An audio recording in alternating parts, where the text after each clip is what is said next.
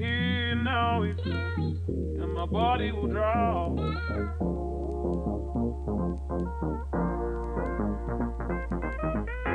Here now it comes, and my body will draw.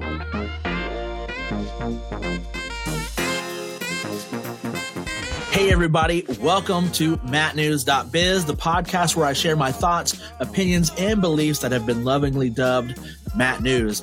This episode is brought to you unofficially by Restream. Restream is the best way to live stream to YouTube, Twitch, Facebook, and 30 plus streaming sites at once. You can expand your audience with multi-streaming today at restream.io.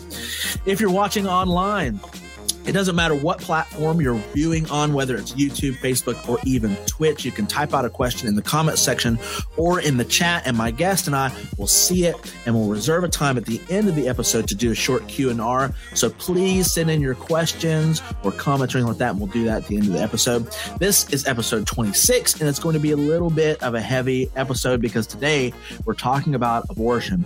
The reason I want to talk about this subject is that recently I listened to another podcast, and it gave me a new perspective on abortion that I had never heard before. And I found myself realizing that there is compassion on both sides of this issue.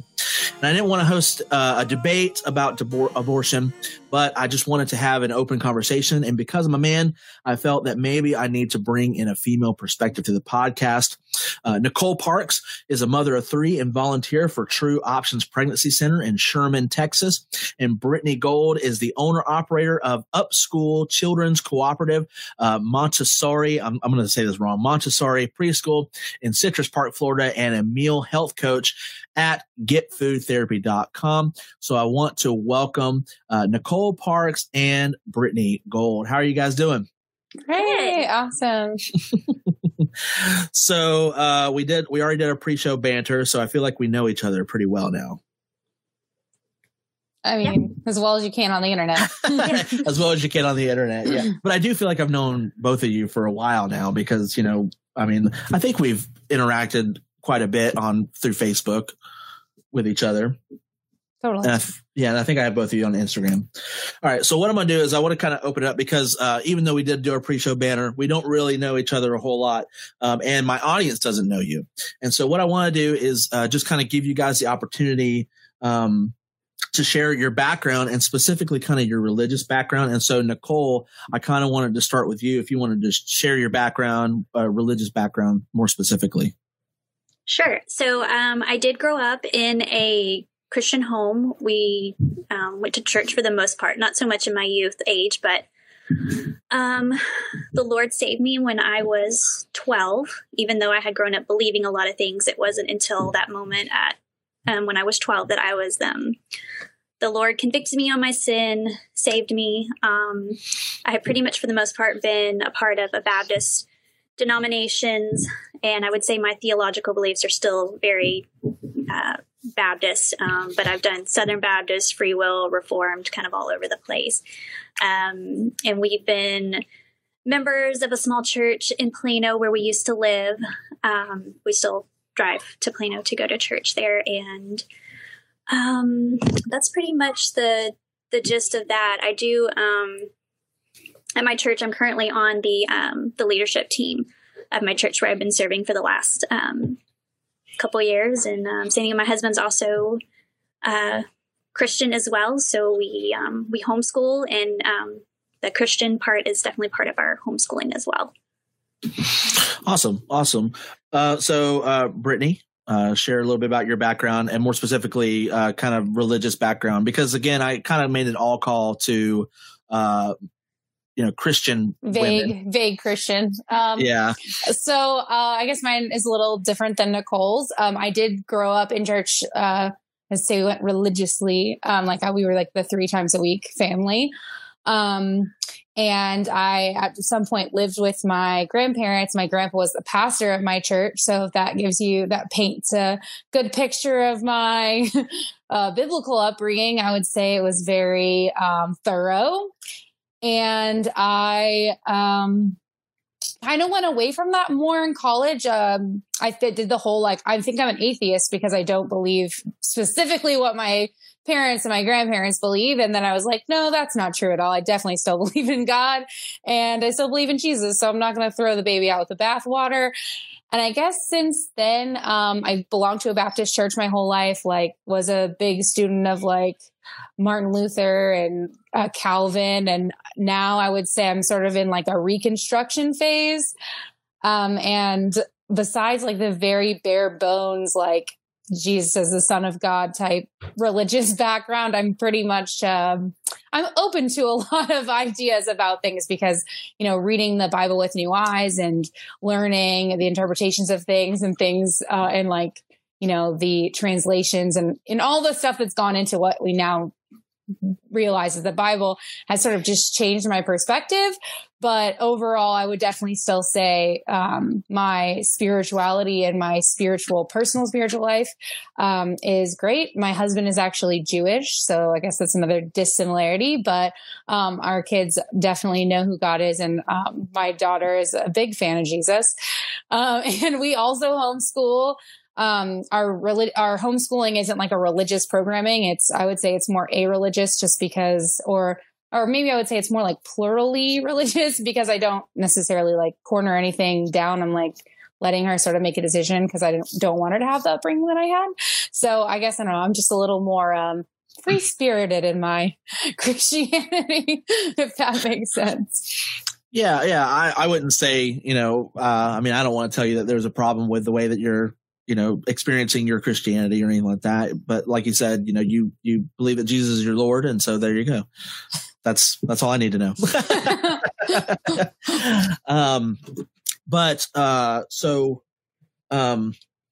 My audience knows my background, but I'm, you know, I was an atheist for, you know, most of my life. My family really didn't, you know, do the whole church thing, Christianity thing. And then when I was 17, I was invited to church and gave my life to the Lord. And I've been a Christian for over 20 years now, or almost 20 years now. Yeah, almost 20 years now. We're going to go ahead and shift it into abortion talk. We're just going to go for it. So, Brittanie, I'm going to start with you. On a scale from 1 to 10, 1 being the most pro-choice to 10 being the most pro-life, where would you put yourself on that scale? All right. I think that's kind of loaded, if I can say. I'll try to be fair and give you the benefit of the doubt as far as like what you're trying to ask me instead of putting my like interpretation on it. Well, I'm going to ask you, the next question is literally like, what is your definition of these things? Okay. I kind of want to gauge first. So then I will say, if you're saying 1 is completely pro-choice and 10 is completely pro-life, is that what you're saying? Correct. Yeah. No nuance whatsoever. Just pro-choice, pro-life. Okay. You know? All right. No nuance. I would say I would be a 1.5. Okay. All right. And then, Nicole, what would you say on that same scale? I would say probably a 10. Okay. And I was hoping you guys were going to be like, you know, I'm like a 3 or like I'm like a 7 or something like that. But almost completely opposite ends of the spectrum. So what does it mean, Nicole, to you to be pro-life? What does being pro-life mean to you? So I take it to mean that it's the recognition that there is an unborn child in the womb that has equal value as the woman, but recognizing that that child is still dependent on the mother, and that through the act of abortion, it intentionally ends the life of a child. And so to be pro-life is just basically, in the simplest sense, is being anti-abortion. You're against abortion because the act takes the life of the child, and the right to life is one of the most precious rights that we have as human beings and as image bearers of God. Okay, so how would you, in your own opinion, define pro-choice? How I define it? Well, not necessarily define, but just how do you view it? So I kind of see pro-choice as the women should have total control of their bodies, and that the choices can include aborting the child, giving birth to a living child, to parent, or placing a child up for adoption. Okay, so mostly more choice-wise than necessarily just strictly looking at it from an abortion aspect. Yeah, that's typically when I engage with pro-choicers. That's typically what I kind of pick up on, is that it's okay. So yeah. So Brittanie, what would you say when you say what do you mean by pro-choice? What do you mean? What I mean by pro-choice is that I believe that there's a sacred relationship between women who have wombs and can conceive children and carry them, and God.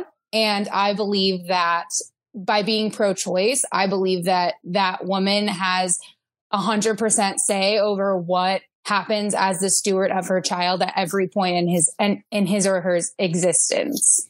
So, and I believe that it is never ever, in the sense of the government perspective, I would say it's never ever the government's job to come in and get in between the relationship of parents and their children, no matter their age. Okay, so when you talk about pro-life, what is your opinion or definition of that? So my definition of pro-life would be pro-birth. So I, from a political standpoint, I see a lot of care, consideration, and resources being put towards making sure the child gets fair and equal treatment as a human being.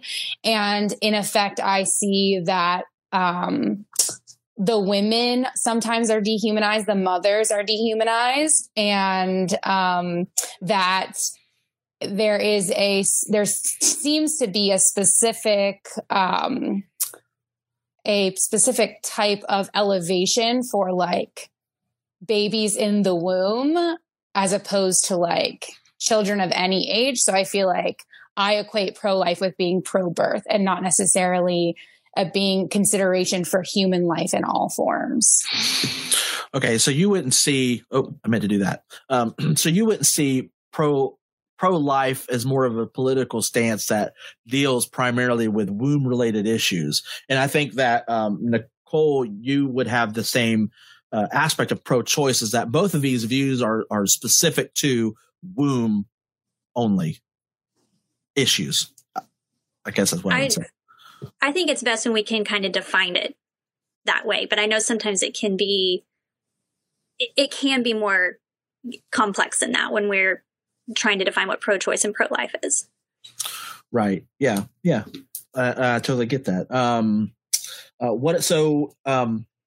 Brittanie, do you associate the term pro-choice with, or think that it means like pro-abortion? No, not at all. Okay. So what, like if you were to say, when you say pro-abortion, what do you think? How is that different than pro-choice? Like, what does pro-abortion mean? So I would say pro-abortion. I would say I don't know any women that are pro-abortion personally. I mean, I've heard like stories and like weird Twitter stories of women being pro-abortion and that whole like shout your abortion thing that like became a thing. Yeah. But I don't really know any women who are necessarily pro-abortion in the sense of like, yay, a medical procedure. You know, it's like being like pro-cavity filling. Like it's a weird thing to say. And I definitely think that, pro-abortion to me just comes across as like, I don't know. It just seems like nosy. I don't know. I just feel like it's like weird to think about like other people being worried about what other people are doing with their bodies. Like to me, it just doesn't make any sense. Like, I just feel like I don't have any business in what someone else does with their womb. So. Right. Would you say that saying pro-abortion has more of a negative connotation to it? In Christian circles, yeah, for sure. Okay. What about non-Christian circles? Because I know, like you said, we see like the Twitter stories and we see like kind of some of these outlandish stories. Do you think that even outside of the Christian circles? I think that it seems like it's been a way that people in the pro-life movement have tried to change the terminology it's almost a straw manning of pro-choice, right? So if you're pro-choice, that means like you're literally just saying, I think that mothers should have a choice. Whereas when you say pro-abortion, then it's like, oh, anyone who believes this thinks that abortion is great and you should have one and they want to have one and all of these things, which are not at all implied by pro-choice. So I guess, yes, I think because of like the pro-life campaign to, throw that whole like the murderous like women around thing. I think because of that, pro-abortion has a negative connotation. Okay. So Nicole, do you have any response to that or any kind of, what do you think? What do you associate the term choice with pro-abortion? I think it can be sometimes. I definitely try to distinguish between the two. If we were talking about just semantics, pro just means for. So pro-abortion means you're for abortion, whether you think that's a good idea or bad idea. And anti-abortion means you're against abortion, because you're against it, you're for it. Pro, anti. So, I can see the semantics in that. But from my dealings in people, because I've dealt with plenty of, like Brittanie was saying, like there's those stories you hear, and I have definitely had my fair share of interacting and trying to dialogue with people that I would consider pro-abortion. And I think there is a difference between the pro-choice people that kind of go, yeah, I think women should have control whether I agree with their decision or not. And I see pro-abortion as more probably a smaller sect of people, though I feel like maybe it's a growing sect. I don't know, that kind of are more, you try to maybe share a story about someone that regretted and they do the laugh react, or they go, you're just, you don't care about anything, completely misrepresented position. And just, they seem to cheer on abortion more than even if a woman made a choice. So even in those rare cases of rape, when I've dialogued with them and being like, yeah, I can kind of see that point of view, why we think in those cases where a woman, didn't choose to engage in the act that results in pregnancy, that was forced upon her, and trying to share that. And they just kind of be like things like, well, those are just demon spawns. And that woman just, she wants to breed with rapists. So that's kind of when I think pro-abortion is that people, the more extreme and wearing the dress, I heart abortion, or like Brittanie was saying, the shout your abortion, that sect of people. And pro-choice people, I feel like, are at least a little bit more, they're a little bit more civil about it, I guess. Yeah. So you said, one thing that you said was that we're seeing a growth in this kind of attitude of pro-abortion. Do you feel like, because I feel like a lot of the things that we see in the news today aren't necessarily that these things are growing, but that just there's growing attention to them. Would you say do you think that might be what the pro-abortion kind of view is, instead of it growing as just hey, we just know about it? It could be. Because I wouldn't really say I have statistics on that. Just, I guess, kind of generally what I see more, that maybe the loudest voices that come across the harshest just kind of get all the noise in the racket, versus maybe you're more, I'm going to be a little bit more reasonable about it. So maybe it's grown, maybe it's not. I guess that's just kind of the way it's appeared to me in the past, like since I've kind of paid attention to this kind of stuff. Yeah. So would you say that, or what you kind of defined what pro-abortion means and everything? Would you say that has a negative connotation to you? I can see it having that kind of negative connotation, like, Brittanie used the word pro-birth. That is kind of, I think, meant to be a negative connotation. Pro-birth meaning for birth. Well, I don't take it that way, because I'm like, yeah, I am for birth. Because like I said, I'll play the semantic game of what pro really means, but I can see pro-abortion having that more, you're for abortion, like you're cheering it on. So that's why I try to I like to distinguish between the two. Because pro-abortion does sound like you're yay, abortion.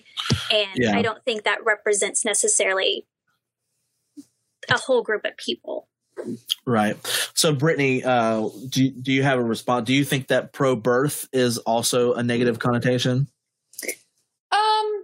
I definitely can see where it would. I could definitely see where it would come across that way, just because, you know, there is a lot of like vitriol in the two camps of, you know, people who are against abortion, saying, you know, people who get abortions or are pro-choice are like want to murder babies. And then there's like, you know, the people on the pro-choice side that are like, okay, well, yeah, you want us to give birth, but you don't want to feed our kids. You don't want to help our kids go to school. You don't want to do all these things to like make it so the child has a sustainable life. So you're basically saying, I'm going to like gun to your head, make you have this baby birth, and then and, you know, and like only support that pregnancy outcome. And there's many pregnancy outcomes that deserve to be supported, and women deserve to be supported as the fully cognizant, beings that they are, primarily because it's by supporting women that we support children. So, and by supporting mothers that we support children. So I believe in supporting mothers. So I think for me, when I think of pro-birth, I think of pro-baby as opposed to like pro-mother-baby duo, which is what is happening with a pregnant woman. It's a pregnant woman. It's not two separate things. That makes sense. It makes sense to me. Nicole, I didn't know if you wanted to respond to that, if you had anything to say. I can understand where she comes from that perspective. I would just say the pro-life is more. And I totally like, there are those group of pro-lifers that they kind of are 100% on the child and they forget about the woman. And I guess spending a lot of time with some pro-life feminists, they kind of really helped me to make sure that we're seeing them as two equal human beings. So I'm glad that kind of seeing pro-birth as the kind of more people that are like, they're only focusing on the child and forgetting about the mother. Whereas ideally in the pro-life movement, the recognition of that there are two human beings in equal value, deserving equal treatment, and they both deserve support. Okay, so I guess we would disagree on that perspective then, because I don't believe that they're two separate human beings, because I understand that pregnancy is one adult human being carrying a fully dependent human being inside of herself. Like, so aside from her, no other human exists outside of her existence. So if she doesn't exist, another human doesn't exist, if that makes sense, which isn't true in any other case of there being two completely separate entities. So I guess I wouldn't agree that it's two separate entities, but I understand where you're coming from in terms of like, you think that, you know, if you're truly pro-life, you should be for the mother also. So that I appreciate that is, you know, in your circle, at least something that's being talked about. Yeah, cool. I don't really have anything to interject into that conversation. Because I mean, Brittanie, I told you, and Nicole, you probably know I'm pro-life. But I try, you know, because I do think I have a right to an opinion, but I think that it's still more of a woman's issue than it is a man's issue. So it's really hard for me to have 100% full on perspective of it, you know, so I want to respect that. I appreciate you voluntarily taking that backseat instead of just being like, oh, I have a right to an opinion on anything I want. I find that when I'm like that, I usually look like an idiot. So I try to pull back if I'm afraid that that's going to happen. So one of the questions I wanted to give, and I want to go for Brittanie first. I think I know what you would say, but I want you to voice it. So is abortion, is that a desirable good? And I know it sounds like a ridiculous question, but I just want just a thoughtful Okay, I'll do my best. I think I kind of said this before, or at least like kind of leaned into it. I think that it is neither good nor bad. I think that it's not whatever the decision is of someone in their own bodily autonomy to make any choice for their body, I am not going to make a decision about it. So like, it's not my business if you take out your wisdom teeth. It's not my business if you get plastic surgery and get fake breasts. It's not my business if as long as you're a consenting adult and there's another consenting adult doctor to like perform the surgery or, help you out in that kind of way. So it's like, is, getting plastic surgery a measurable good? How do I answer that? Right? Like, do I want fake breasts today? No. And I have my reasons, but does that mean that if I find out that someone else does, that I feel like I should be able to insert myself between them and their doctor and say, you shouldn't have this because it's not good or because I don't want it? Like, I just think it's really none of my business. So I don't have a feeling about it. Yeah, I can understand that. I can understand that because, really, because so you just look at abortion just strictly as a medical procedure between a woman and the doctor. I would say I don't look at it strictly as that, but I would say that it is in the same sense of I feel like I have a moral obligation to insert myself. I would say yes, I do look at it that way. Yeah. Okay. And Nicole, same question. I know you would say no, but is abortion a desirable good? And then just defend the position that you're going to kind of.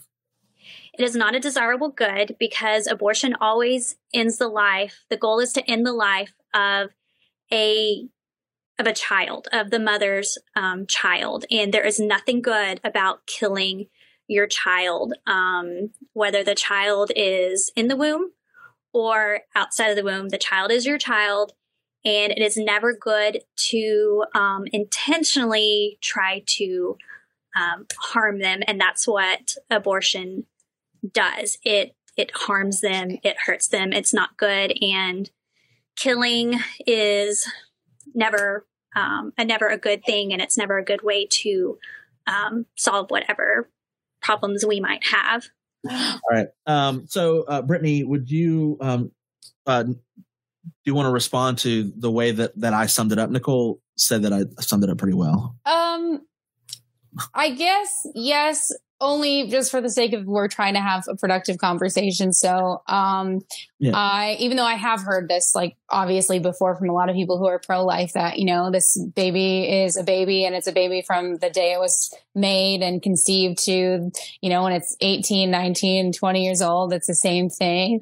But I think that lends itself to some like tricky situations. Like, for example, if there's a fertilized egg for an IVF couple that like dies, before they are able to like put it into the mother because they're trying to do IVF, is that doctor guilty of murder because they technically took the life of a baby?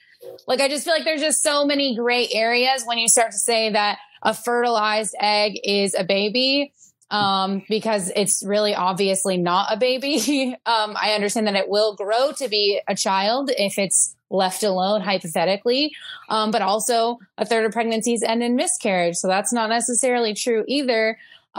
So from my perspective, it's just that I truly believe in the sacredness of the relationship between mothers and babies. And I don't believe that it's ever another woman or another person outside party, because God gives our children to us.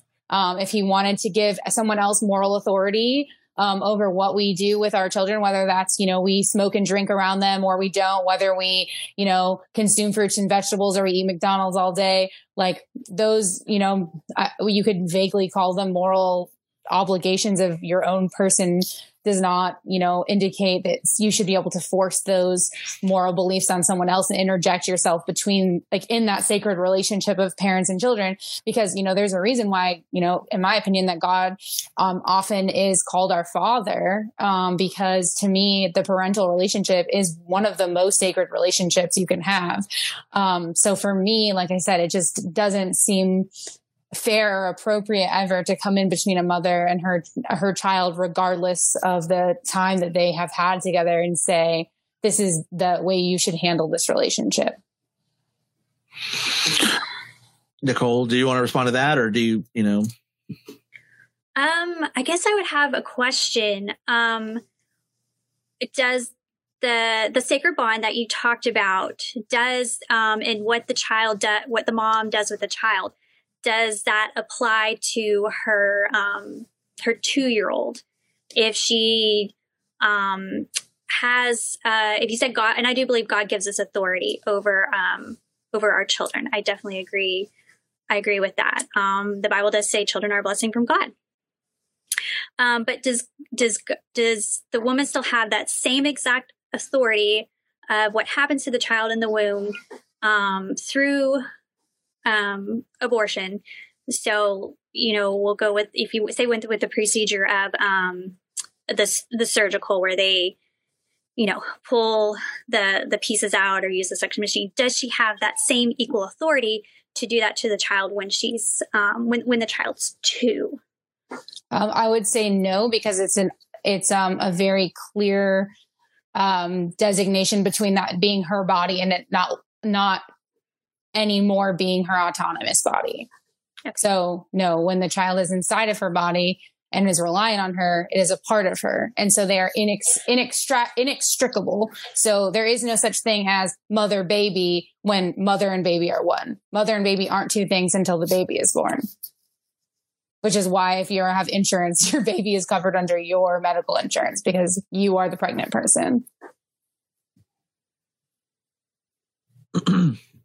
Okay. I don't know if that answers, Nicole, if that answers your question or not. You guys can keep going because this is an open conversation and I'll interject every now. Because I was going to ask about the, when you use that term sacred relationship, I think I know what you mean, but can you further clarify what you mean by that? Right. So sure. Well, as we know, fertility and pregnancy in general are just not like something like just to come by, like that, even the way our cycles work and ovulation works. And even when you are properly ovulating and having a cycle, becoming pregnant can be a difficulty, or it could be super easy. And to me, it seems in the same way that a sperm meets an egg and, creates, life and creates consciousness. It's something that is to me beyond biology. And, I feel like that's deeply rooted in scripture. You knit me together in your mother's womb, or you knit me together in my mother's womb. Like, God is involved in that process. So I believe that there is a sacredness in becoming and being given the authority to have a child growing in your womb. And like I said, I don't believe that. I think that God sets us up for what we are supposed to have, whether that's 0 babies or that's 100 babies. I feel like we are given these gifts of children, like specifically and on purpose. And I feel like I don't believe that it is my right as another free moral agent to intervene in what someone else in their spiritual experience. So I guess like that's the sacredness that I'm talking about, is like, it's a spiritual experience. And like, I don't know, I just support the outcome of pregnancy regardless of, I guess, what the outcome is.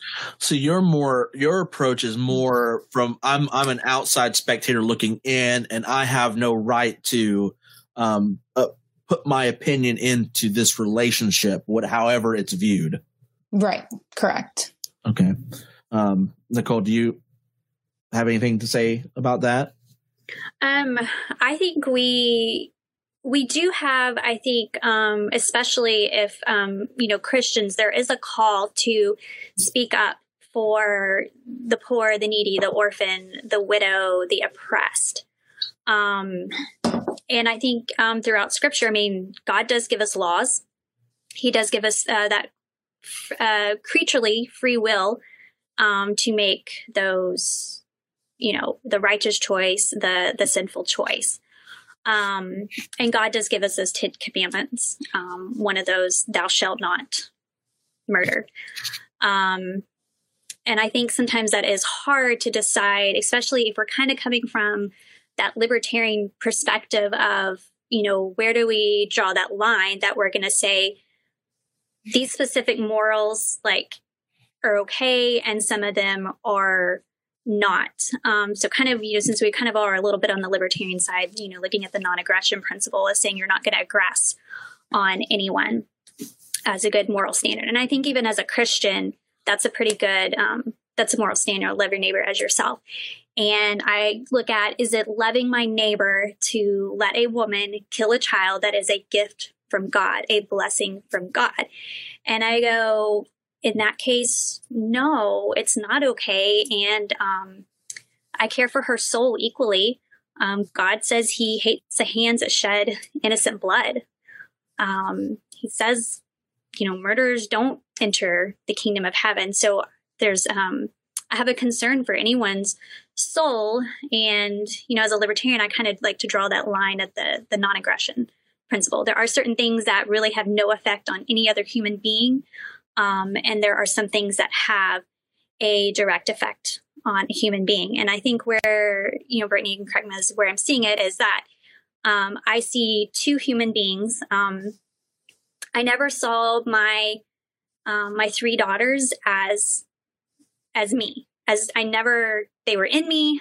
And it is spiritual, very spiritual, especially I think probably having children was one of the most spiritual experiences of my life. And I never saw my daughters as part of me. They were always their own unique person. Like I would always say, oh, the baby has the hiccups. The baby just kicked. I always felt like each of them were their own distinct individual from the time that she was in the womb, from the time that I physically could see her and hold her in my arms. So I can kind of see where we kind of maybe differ a little bit in how we, we view our children.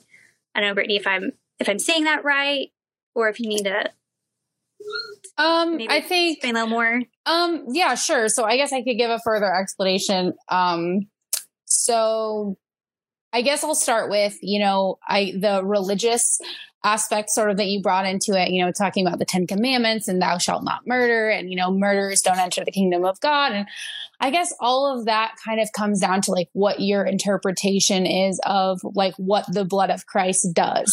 So to me, the blood of Christ covers all sins, and where sin abides, grace also abides. So for me, I give grace to other human beings, regardless of what their choices are and whether I think that they're making the choice that God would want them to or not, because I don't know God's specific will. We have ideas, we have stories, we have pictures, but we don't know, like, God wants me to go left at this stoplight. And, it's not that specific. And you have to be in conversation with God to know, spiritually where he wants you and, where you're meant to be and where your pregnancy should lead or where your body should go or how many kids you have. Like, these are all like sacred, relational experiences for every Christian and every person. So again, for me, like I said, there's definitely a difference between a wanted pregnancy and a wanted child and an unwanted child, or even a wanted child that is going to be harmed once it is born, and knowingly bringing a child into a situation where they will be harmed. And for me, I mean, it's kind of utilitarian, but it's like, okay, God tells us not to murder for sure. That's like a pretty basic, like Sunday school, thing. But does God tell us, well, don't murder, but also it's okay if you bring a child into the world that's going to starve on a daily basis and face, watching its parents abuse drugs and go through withdrawal. Like there's nuance there that's not as plain as just don't kill people. Like there's more bad stuff and more harmful stuff than just dying or living.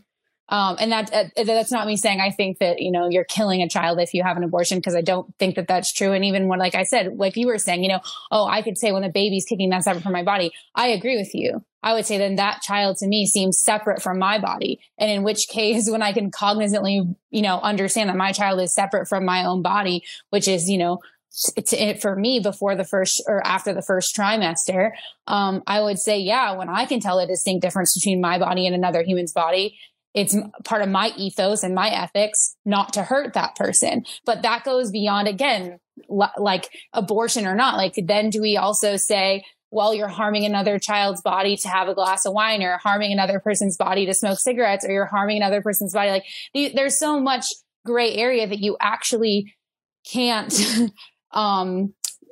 designate whether your opinion of what's harmful and what's truly harmful are the same thing. So for me, I know that raising children in and of itself is a big task, that there's a lot of human beings that don't feel like they're resourced well enough, or,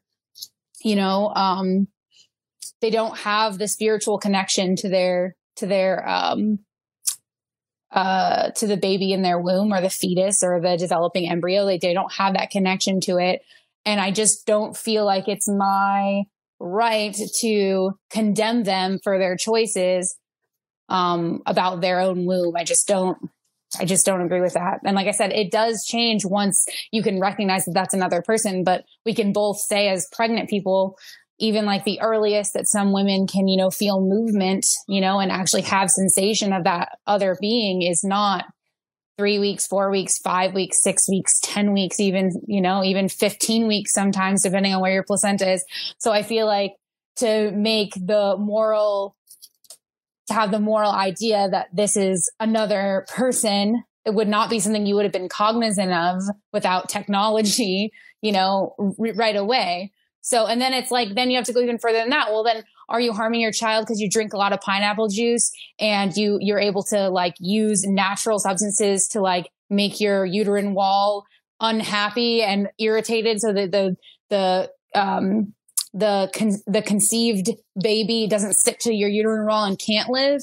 Like, are you a murderer then because of your high amounts of pineapple juice you drink with the intention to not have a baby that you couldn't afford or whatever, or couldn't emotionally parent, or that you couldn't get sober for? Like, it's just so, to me, much more complicated than just saying, well, every baby has a right to be alive and have a life. Like, yes, but then there's just so many more questions that come from that, to me, that, I can't answer even in this interview. So I just feel like, I can't make that call because there's just too much nuance. Yeah. So one thing that you said that I actually really like, one of the things that you said was that where sin abounds, grace abounds. And I think because even here in Lakeland, there's an abortion clinic around, like down South Florida. And I've seen Christians out there picketing and everything like that. But I think what you were saying, though, is that to show grace on somebody who, from Nicole's perspective, and correct me if I'm wrong, Nicole, but the act of abortion is equatable to murder. But for your perspective, Brittanie, and correct me if I'm wrong, is that even if we were to look at it that way, that we should have grace for that decision that they've made, and just show that grace of God, because where that sin has abounded, where that sin has grown and encapsulated, we should encapsulate that more with right. grace. And like I said, that I think that's also, it's if you're taking the position that it is in fact murder, which I don't agree with wholly. Right. Because I think we've defined that you don't necessarily see them as two separate beings, or at least from what you were talking about here a minute ago, until a certain point, and then right. even that is, the mother can know, at different times. Again, I've never had a baby in me, so I don't know what it feels like. It's pretty cool. Yeah, it is. It's great. So I want to let's shift a little bit. So I'm going to ask Nicole, I'm going to ask this question of you first. What would be the ideal environment to raise your children? I think the ideal environment is always going to be ideally the biological mother and the biological father being together and raising their child in a home that is, there's a feeling of safety and security and like, I would say just like your basic needs being met, food, shelter, clothing, and ideally a loving environment where ideally the parents would respect one another and respect their child. And we can throw a cherry on top and say maybe they're Christians. Okay, so Brittanie, same question. How would you respond to that? What would be the ideal environment for you to raise your children? I've thought about this a lot because I feel like I know what I don't want it to be. I would say we're not talking like bare minimum. We're saying like ideal. Right. Yeah. So, ideal. An ideal. Streets of gold and all that stuff. Okay, great. So I think an ideal situation for a child is, I would agree with both of its biological parents that created it. And there's like deep, like womb sacredness of like, what separating a baby from their DNA. Like you've heard about the adoption. There's like radical attachment syndrome, like kids who are adopted out as babies like suffer deeply psychologically because there is such a strong connection to that person that they grow inside. Anyway, so I think, yes, being raised by their biological parents would be ideal. They would have, not just food to eat, but healthy food that nourishes their body. And someone would be attentive to their health and aware if, anything was going like poorly with their health and changing things quickly to like, impact them in a positive way. There would be like peaceful, conscious discipline where, children would be discipled and taught the meaning of why there is structure and rules and boundaries rather than just like putting them out there. There would be a lot of grace and mercy, both on the side of the parents and the children, because adults make a lot of mistakes and we need a lot of grace from our children. And I think also there would be a love of, truth and a love of peacefulness and really all the fruits of the Spirit. I'm not going to list them, but, self-control, all that.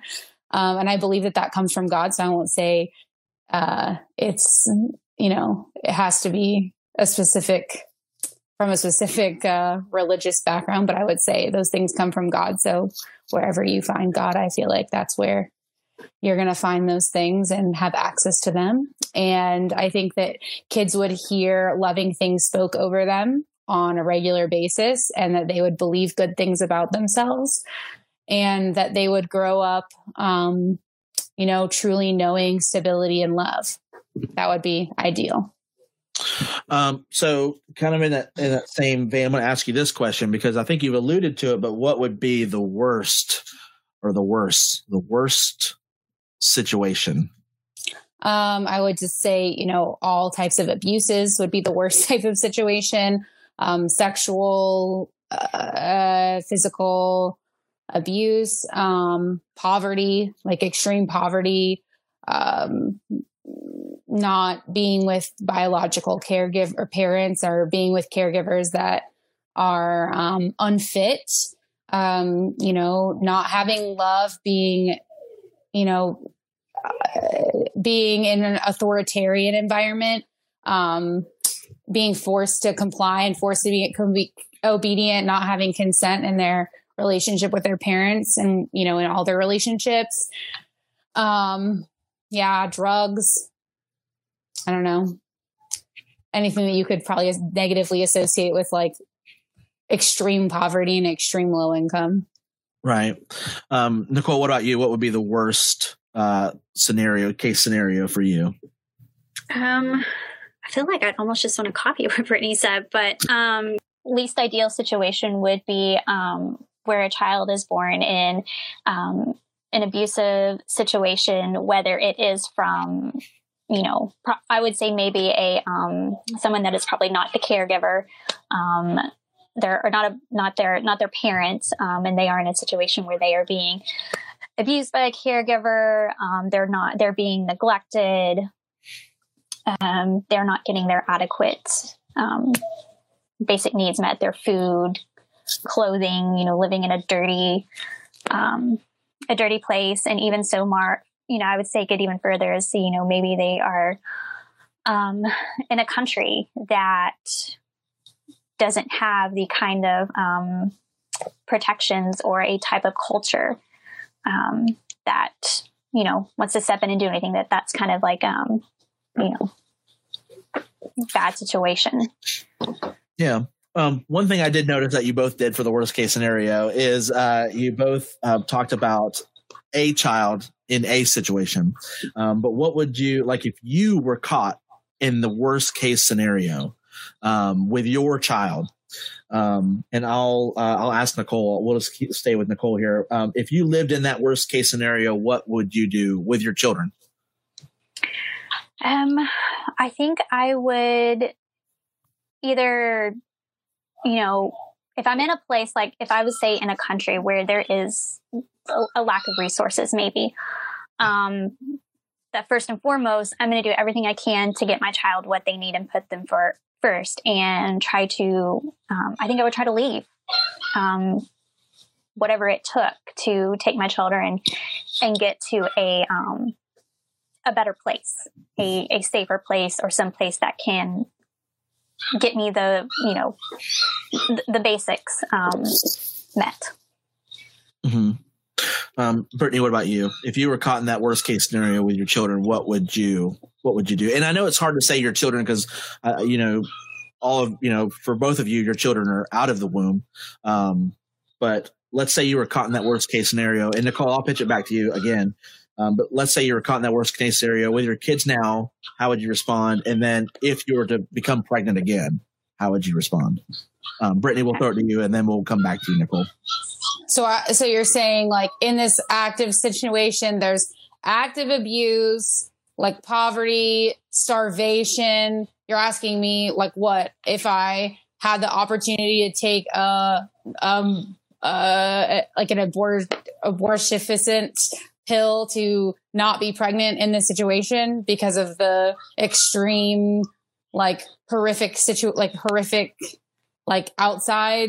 Is that kind of what you're getting at? I'm sorry. I'm just like, sort of like if you were just in that worst case scenario and, if you were pregnant, what would you do? I mean, for me, yes, I probably would. I would probably do the natural, like an herbal way to detach whatever contents of conception that I have inside of my womb. I probably would, because to me, a life of starvation, suffering, abuse, it's actually, depending on your idea about consciousness in general, but like to exist is to suffer, right? We know this from like lots of psychological, great minds. Jordan B. Peterson talks about that, how you have to like just face the suffering and, like be willing to like enjoy it almost so that you can be a better person. So, I wouldn't bring someone in knowing that existence in itself is suffering. And then there's going to be all of this extra suffering on top of it. If my child wasn't yet born or it was early enough to where I could save a child from even coming to have a heartbeat or a brain or cognize any of it. Yeah, I would save them from that. And to me, it would be out of mercy and love that I would save them from that. And if it was my active children that are fully alive and fully human beings, I would do my best to mitigate any pain that they would see from it. I grew up in abuse, so I kind of know how to, I wouldn't say mitigate, but at least I know some idea of what it can do to you psychologically. And I would try to, explain to them like, you won't have as much long-term effects from trauma if you understand that you're going through trauma at the time. So I'd be like, this is very traumatic. We are all experiencing a trauma, so that they could process it with me. And because my 7-month-old, not so much, but my 7-year-old would be able to be aware of it with me so that she wouldn't be suffering the same as someone who doesn't understand it and is going through it. So I would try and explain it the best that I can. Okay. So Nicole, if you found out you were pregnant and you were in that situation, what would you do? I would do the same thing. I would hopefully seek whatever I would get out. If that took running, migrating, whatever, do to get myself out and away from that situation, or fight for everything that I can get to continue to protect my child in the womb. Yeah, those are, I mean, I'm not going to say either of those are horrible answers, but how, Brittanie, what can we do? Because we kind of established that you think that abortions aren't necessarily good, not necessarily bad, and it's really up to the mother and her decision with the doctor. But I don't think that you think that it is a good, it is a good thing to do this. It's just, is it necessary or not? And we don't really have that place to tell the mother that. Is that a fair statement?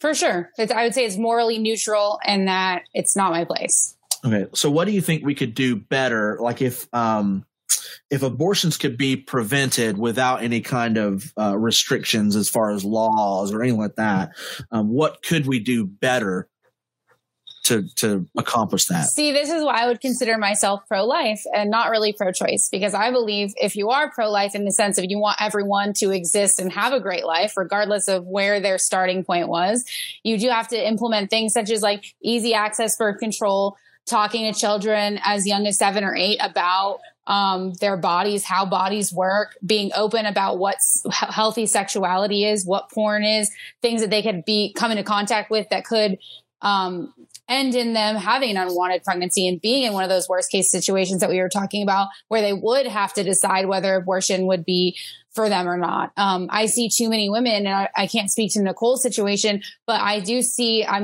even have cousins who I love dearly, who've always been in privilege, who say like, I would never have an abortion. Well, no kidding. And you never should because you always have had anything and everything you've ever needed, and have always, have never been in a situation where you would have become pregnant, or you didn't have a father that beat you so that you were seeking love from someone at 15 when you're not psychologically aware enough. It's like why should someone have to pay the consequence of an action that their brain wasn't even formed enough to inform them what the consequence would really be, So I think, for me, there's a lot of things that can be done. And I really wish the pro-life movement would focus more on the things that can be done to prevent women from becoming pregnant with, unwanted pregnant, or having pregnancies where they can conceive a child that they don't want, or that they think would be too unsafe or too much of a burden, where they would have to feel, where they would want to feel like,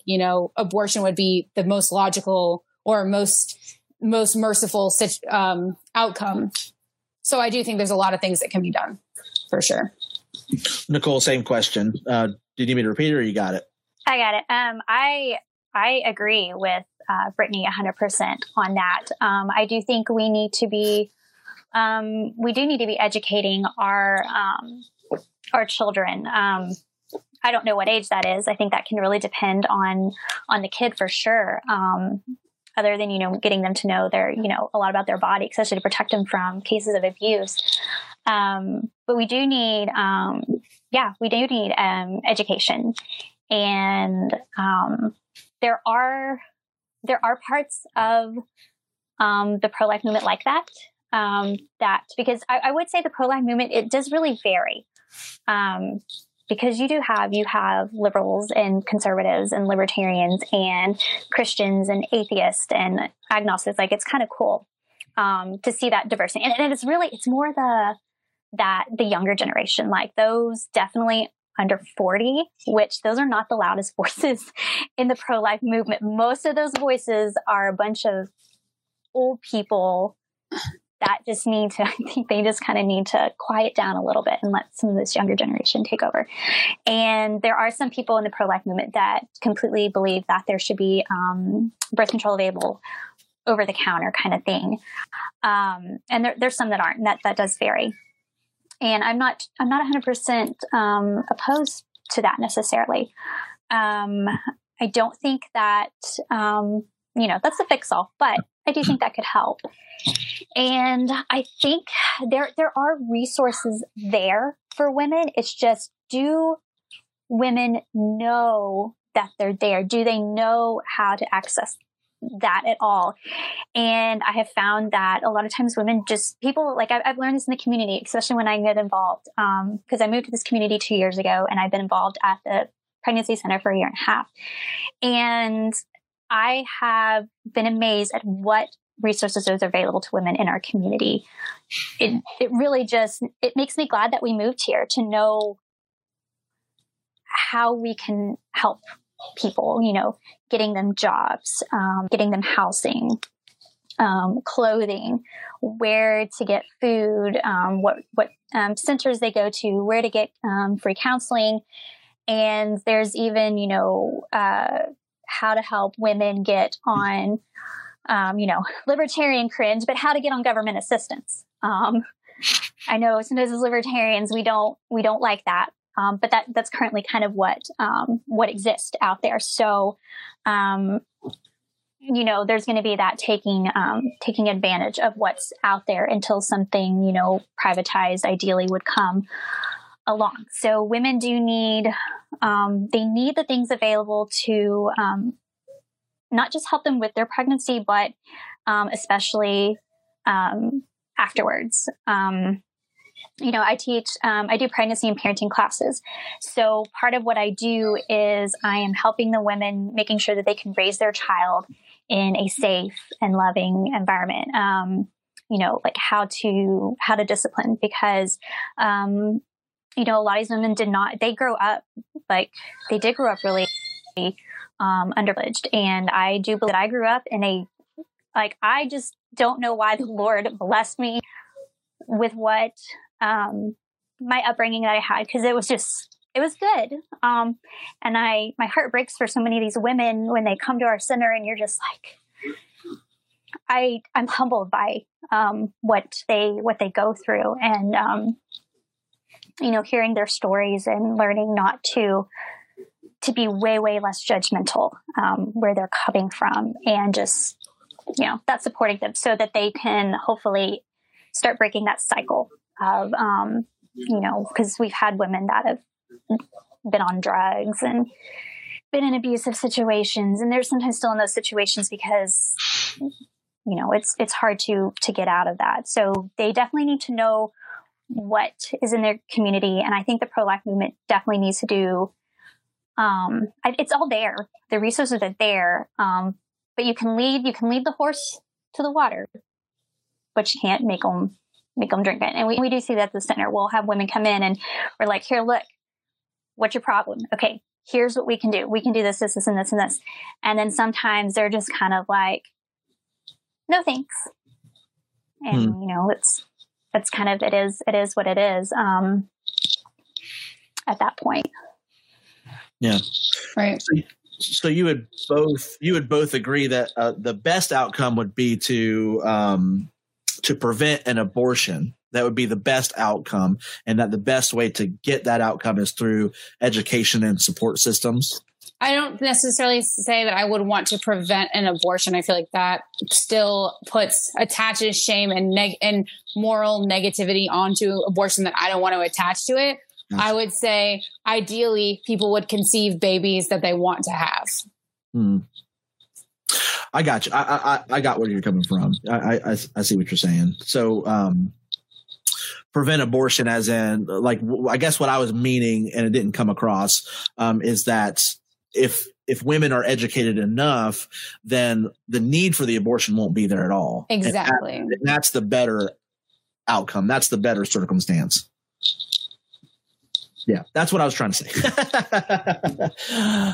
Okay, so we've got some questions, but most of them are comments, and so I really just I don't want to rehash stuff that we've already rehashed. But if you, I do want to go over.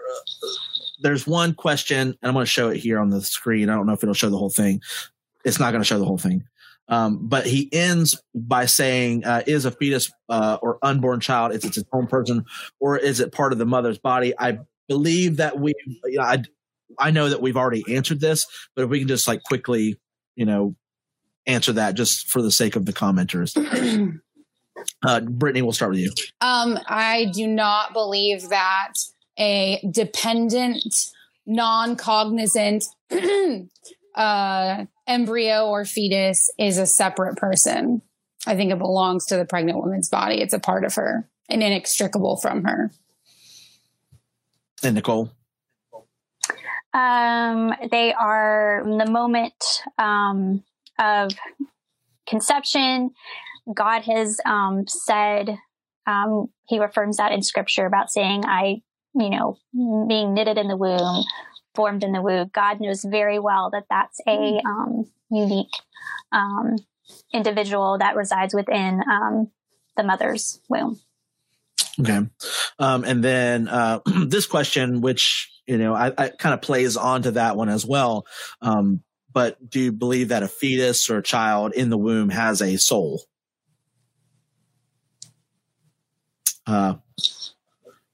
Either one of you can jump in. I don't want to designate somebody to answer that question. That just makes it a little easier on our end, I think. Yeah. Oh, Nicole, go ahead and answer that one. Do you believe a fetus has a soul? And I think it piggybacks off of the last question.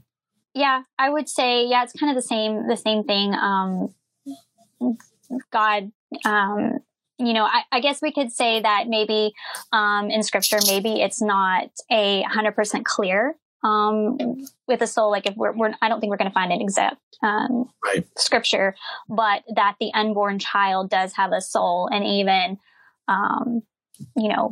John, in the womb of his mother upon the arrival of Mary with Jesus. And I think that's assumed that Jesus would have been somewhere, that would have been like first trimester, and John the Baptist, I would guess a little bit more towards that third trimester, something like that. So that's kind of how I would say that I think scripture affirms that the fetus does in fact have a soul. Brittanie? So, I guess if I thought it had a soul, then I would say killing it would be murdering something with a soul.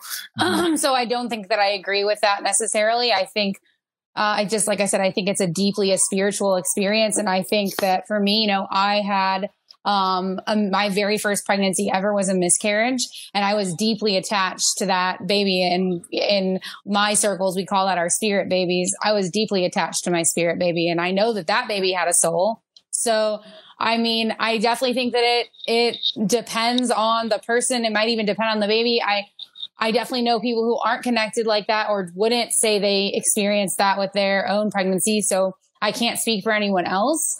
And I do think that like I said, if we're going back to scripture, no one in scripture would have known about pregnancies that occurred before the ability to recognize them as a woman. So, women wouldn't have been like thinking about their children as separate beings before they could feel them or become aware of them, physically in their physical self. So I think, do I think a baby that's moving around inside of you has a soul? Yes. Do I think a 3-day-old zygote has a soul?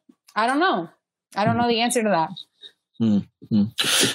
And so there's quite a few comments in Brittanie. I know you can see the comments. So I don't know if you want to respond to any of those, or if you just don't want to. Nope. Okay. All right. That's what I figured. I have to go nurse my baby soon, so that's fine. I actually I think that kind of the last question where we kind of talked about, what we can do better. I think that was a perfect place to end. I just wanted to give us an opportunity to respond back, because I did say that at the beginning is that we would respond to some of the questions and stuff. Okay. Yeah. But so if you stick around just for 5 minutes, I'm going to close, and then we can do like a short little after talk, like 5 minutes. So stick around. Give me 1 second. All right. Everybody, I appreciate you watching. I hope you enjoyed this episode of mattnews.biz and then this discussion with Nicole Parks and Brittanie Gold. You can rewatch this stream on my YouTube page, link in the bio, or you can listen to the podcast, which is available on Google Podcasts and Apple Podcasts. I hope to see you next time as we explore more Matt News.